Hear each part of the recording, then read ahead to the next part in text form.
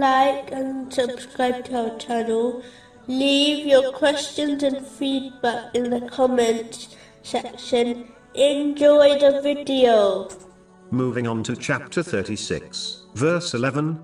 You can only warn one who follows the message and fears the most merciful unseen.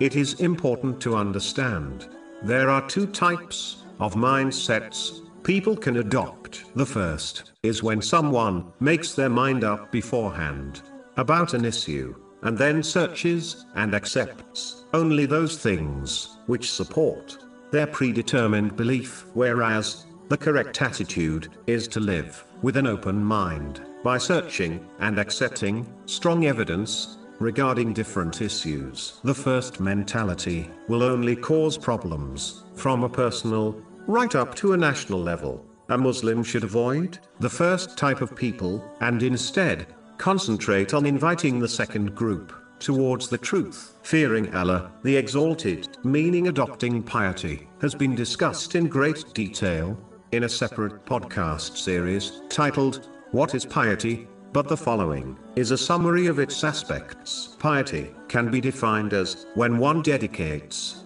their heart and actions to the obedience of Allah, the Exalted, and turns away from the obedience of everything else, unless their obedience invites towards the obedience of Allah, the Exalted, such as the obedience of the Holy Prophet Muhammad, peace and blessings be upon him. Therefore, piety refers to the work of the heart and body. The external limbs follow the commands of the inner, spiritual heart. In other words, the heart is the king, which commands, and the limbs are the soldiers, which obey. This has been indicated in a narration found in Sahih Muslim, number 4094, which advises that if the heart is sound, then the whole body is sound, but if it is corrupted, then the whole body will be corrupted.